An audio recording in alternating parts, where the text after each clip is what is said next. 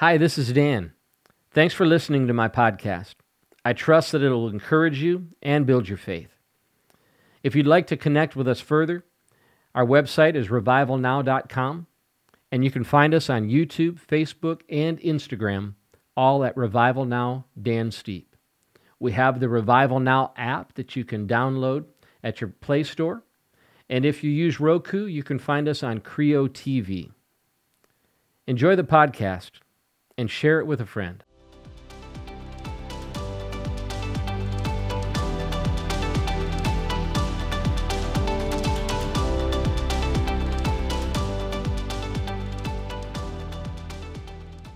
Hi, I'm Dan Steepe, and welcome to Spiritual Talk. This episode's being brought to you by Velara with Active Pure Technology.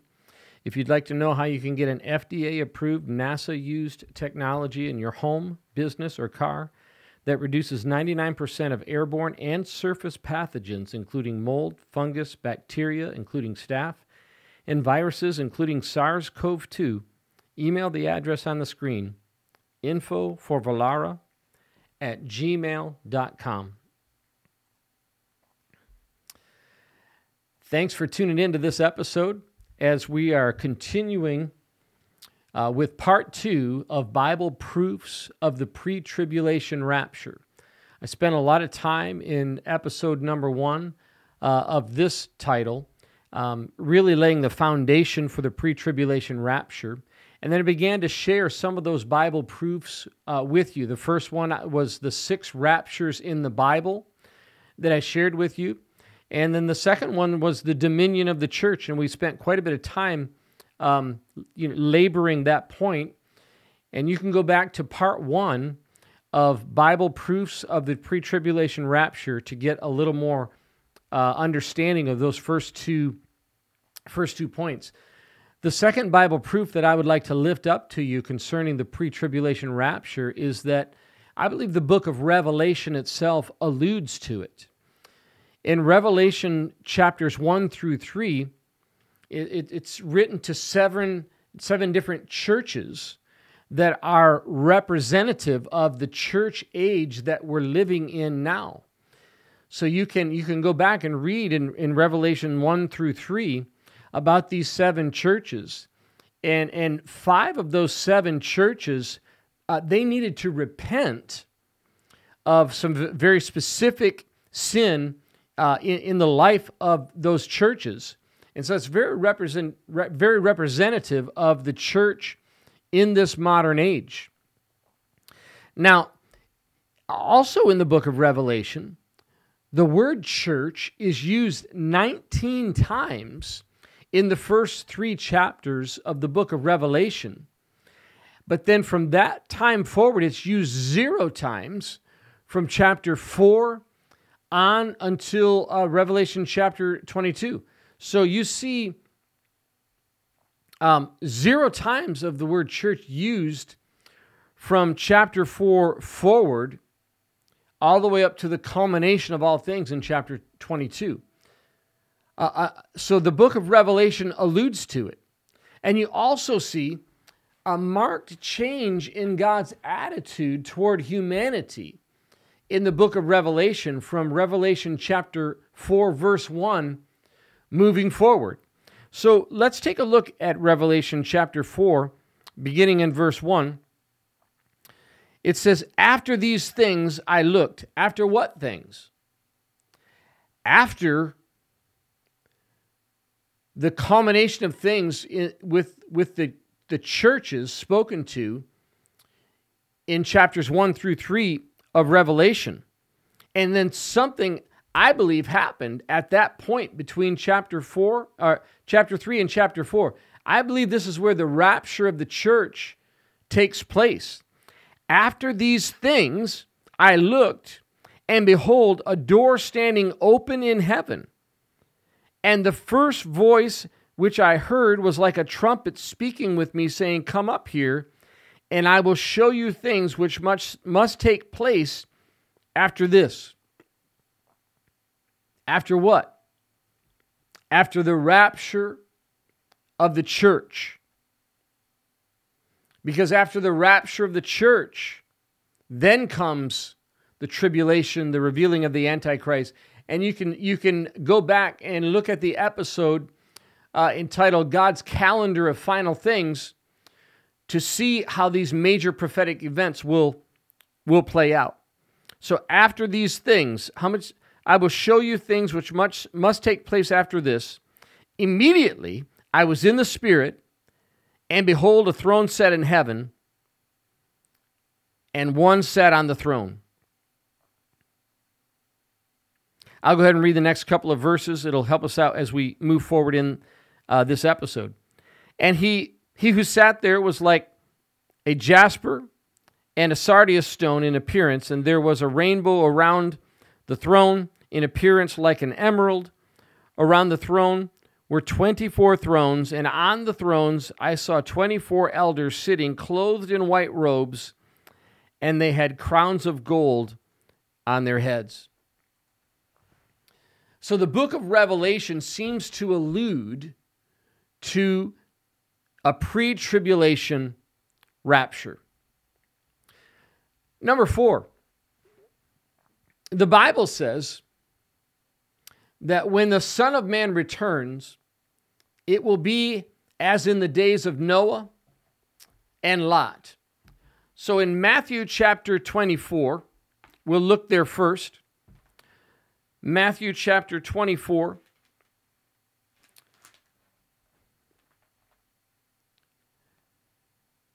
Beginning in verse 36.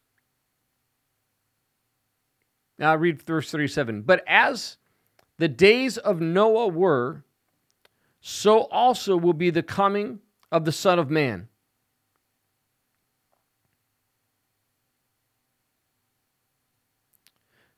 For as in the days before the flood, they were eating and drinking, marrying, giving in marriage, until the day that Noah entered the ark.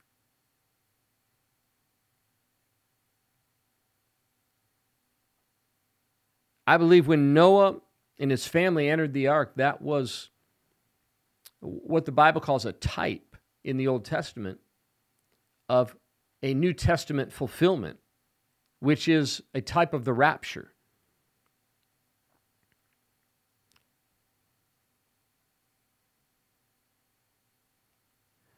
So let's look at Luke chapter 17.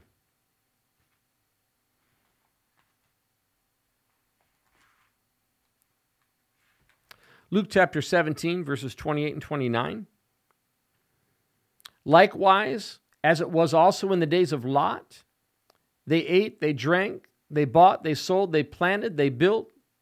But on that day that Lot went out of Sodom, it rained fire and brimstone from heaven and destroyed them all.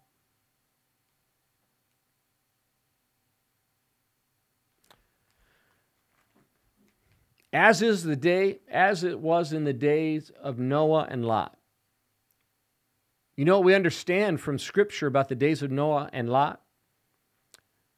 Tremendous sin, wickedness, perversion, iniquity. That was the condition of the world. We see those conditions when we look around in our world today. But also, not one drop of water fell until Noah and his family was in the ark. Remember, in the previous episode, we talked about the heart of the Father toward his people. That even in Matthew 13, in the story of the wheat and the tares, God would not allow his people to be harmed in the judgment. So no rain fell until Noah and his family were in the ark. God decides to judge the earth, but not until the righteous are sealed in the ark. It's a type of the pre-tribulation rapture. Angels hurried Lot and his family out of the city, and when they were clear, then fire and brimstone rained down on Sodom and Gomorrah. It's again a type of the pre-tribulation rapture. In both cases, we see the righteous of God removed and brought to safety before his judgment takes place. In the parable of the wheat and tares, we see that they're allowed to grow together until the harvest. so that, because if they were to pluck up the tares, it would have harmed the wheat. And the wheat are God's people. So the angels harvested the wheat. In Matthew 13, angels sealed Noah in the ark. Angels hurried Lot out of the city. And Revelation 3:10 tells us the righteous are never judged with the wicked. Revelation 3:10, because you have kept my command to persevere, I will also keep you from the hour of trial, which shall come upon the whole world to test those who dwell on the earth. More biblical proof of the pre-tribulation rapture. Number 5, the restrainer must be removed before the Antichrist can have his way. The restrainer spoken of in 2 Thessalonians chapter 2, verses 6 and 7. In order for the Antichrist to fully have his way, this restrainer has to be removed. And we spent some time talking about that. Scholars have talked about 3 possibilities that the one who restrains could be. But there's really only one legitimate option. Some have speculated that it's government, but governments will be here during the tribulation. Some have speculated that it's the Holy Spirit, but the Holy Spirit will be here during the tribulation. The only one that it could possibly be is the church, the body of Christ on the earth. We are the ones who are restraining, and only after the one who restrains is moved out of the way. What is that? That's a picture of the pre-tribulation rapture. When the church is taken up out of the earth, then the Antichrist is going to be allowed to have his way in the earth. Number 6, the 24 elders in Revelation 4 are representative of the raptured saints. Around the throne were 24 thrones, and on the thrones I saw 24 elders sitting, clothed in white robes. So the 24 elders are now in heaven. It's a picture of the rapture, the pre-tribulation rapture. They're clothed in white robes. They have crowns of gold on their heads. And from this moment forward, they're always seen in heaven. After Revelation 4:1. Number 7. Luke chapter 24, verses 34 to 36. We're just going to look at this one. I didn't even give this a title. My 7th point is Luke chapter 21. Luke chapter 21, verses 34 through 36. But take heed to yourselves, lest your hearts be weighed down with carousing, drunkenness, and cares of this life, and that day come on you unexpectedly. For it will come as a snare on all those who dwell on the face of the whole earth.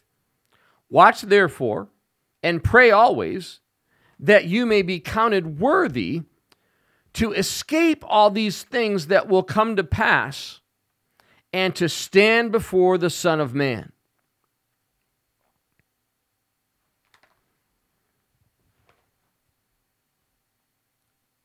God's people, the righteous, will be counted worthy to escape all these things that will come to pass. God's people, the righteous, they're going to escape it.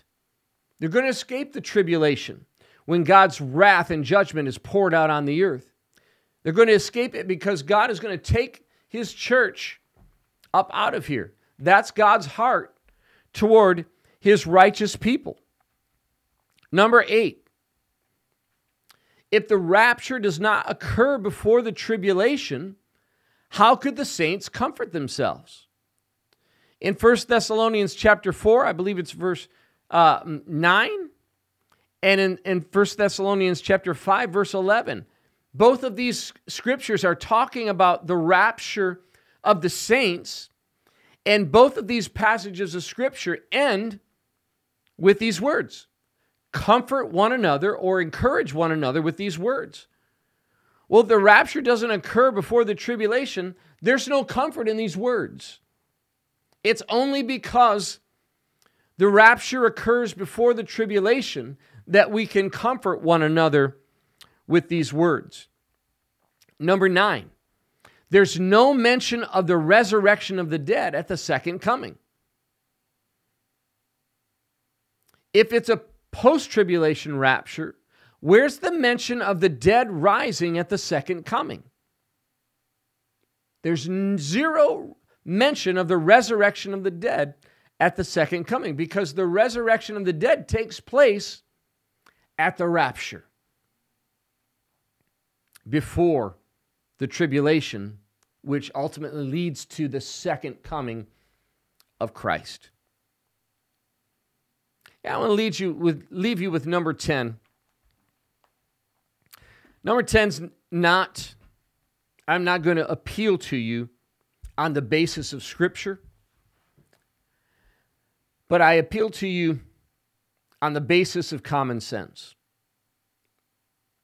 What groom lets his bride get beaten up and raped and tortured in order to prepare her to marry him? You see, in Scripture, Jesus is called the bridegroom, and the church is referred to as the bride of Christ. And we're going to come together at this great wedding supper of the Lamb, this great banquet, where bride and bridegroom are united together. What groom lets his bride get beaten up, tortured, and abused in order to prepare her to marry him? Never heard of that. A groom, potential groom, a man proposing to the woman that he wants to be his bride and saying, listen, sweetheart, I love you. I can't wait to be married to you. We're going to have a wonderful life together. I'm going to be faithful to you to the end. And as long as you're with me, you'll never have to worry about anything. But before I take you to be my bride, I'm going to make sure that you're kicked out of your house. You have no home. You have to live on the streets. You're going to be beaten, tortured, taken advantage of by men. You're going to wish you were dead. But don't worry and don't despair, because after you've endured all of that, I'm going to marry you, and we're going to have a wonderful life together.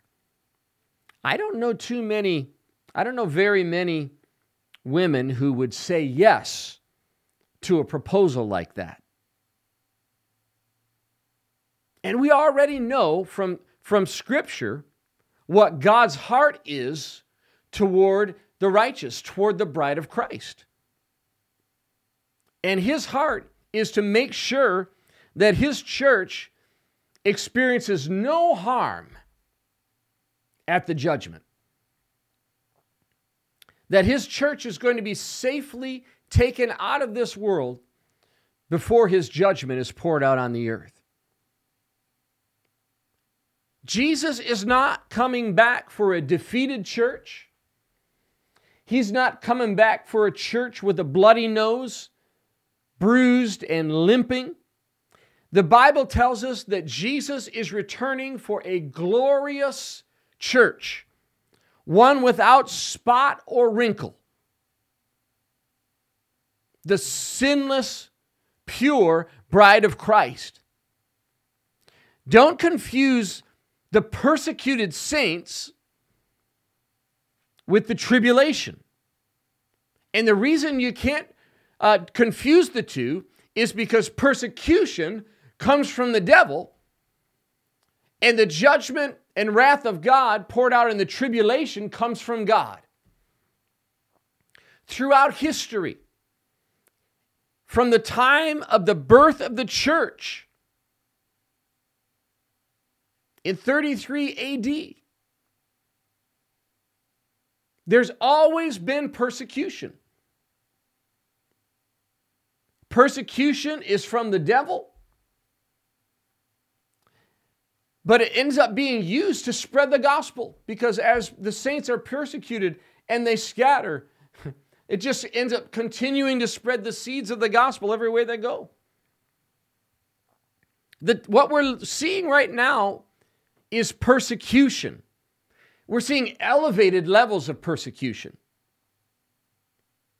There was a time when most people thought that persecution took place in places like communist China, the Middle East, persecution of the saints.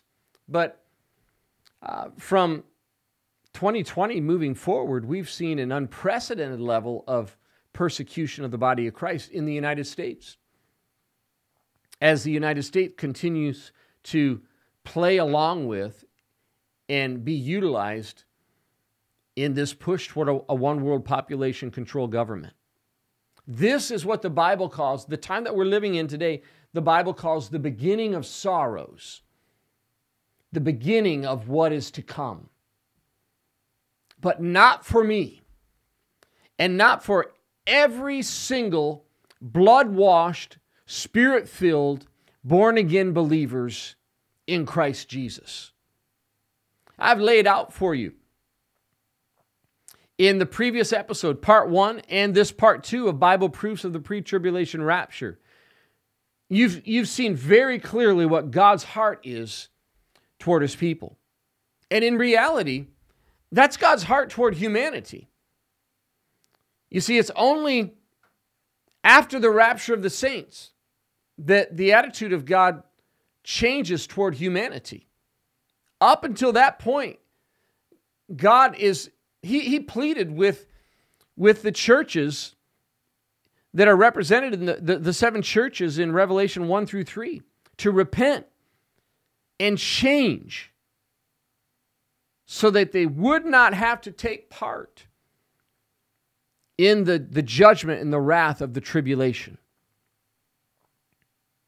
But see, God is not only a loving God, not willing that any would perish, but that all would come to repentance. A patient God. But He's a holy God. He's a just God. He is the eternal judge.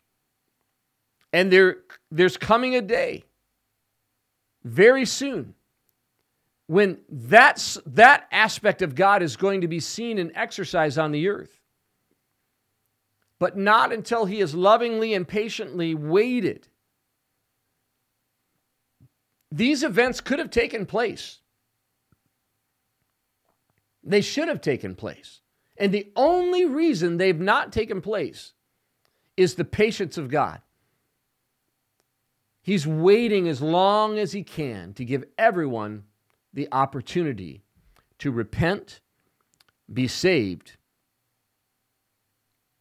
and miss out on not only the tribulation on the earth, but an eternity in hell. And it all depends on this one question. If you were to die today, do you know for certain, beyond a shadow of a doubt, that you would spend eternity with Jesus in heaven? If your answer to that question is anything other than a resounding yes, I want to pray a prayer with you. And if you'll repeat this prayer out loud after me, right now, you can be saved. You will be saved. Your destiny will be changed, and you won't have to face those things that are coming upon the earth after God raptures His church out of the earth. I want to pray a simple prayer of faith with you. And I want you to repeat this prayer out loud after me. Because the Bible says, if you confess with your mouth that Jesus is Lord and believe in your heart that God raised Him from the dead, you will be saved. So I don't care whether you were raised in church. I don't care what you've done, what sin you've been caught up into. If you'll turn to God right now, He will receive you, forgive you of your sins, and set you on a path of righteousness for His glory. Would you pray this prayer out loud after me? Let's pray. Heavenly Father, I admit that I've sinned. I believe Jesus died for my sins and rose from the grave. to give me victory over sin and death. I confess my sinfulness. I repent. Please forgive me my sin and come into my heart and make me a new person. In Jesus' name. Amen. Amen. If you prayed that prayer with me, welcome to the family of God. You're my newest brother or sister in Christ. The Bible says, whoever calls on the name of the Lord will be saved. And when you prayed that prayer, you called on the name of the Lord. So by the authority of His word alone, you're saved. You're born again. And you're on your way to heaven because you have Jesus in your heart. Please take a moment and go to my website at revivalnow.com. Revivalnow.com. If you go to revivalnow.com, on the front page of our website is a big red button that says, I just got saved. Click that button, and it'll take you to a place where you can do a couple of things. Number one, I've prepared some video resources for you to view that'll help you get started in your Christian walk. And number two, there's a place for you to fill out your contact information. And if you'll fill out your contact information in its entirety, I'll make a threefold promise to you. Number one, your contact information will not be used for any solicitation purposes. You won't receive phone calls. You won't show up on any kind of emailing list or anything like that. Number two, I'm going to pray for you by name because now I'm going to know who you are. And number three, I'm going to send some resources to you to help you get started in your Christian life. So go to revivalnow.com, click I Just Got Saved, and follow the prompts from there. Thanks so much for tuning in to this episode. This episode is being brought to you by Velara with Active Pure Technology. If you'd like to know how you can get an FDA-approved, NASA-used technology in your home, business, or car that reduces 99% of airborne and surface pathogens, including mold, fungus, bacteria, including staph, and viruses, including SARS-CoV-2, email the address on the screen, info4velara@gmail.com. Thanks for journeying with me through this episode. Please tune in to Creo TV for more episodes, as we'll be continuing to release new episodes every week. Until then, be blessed in Jesus' name.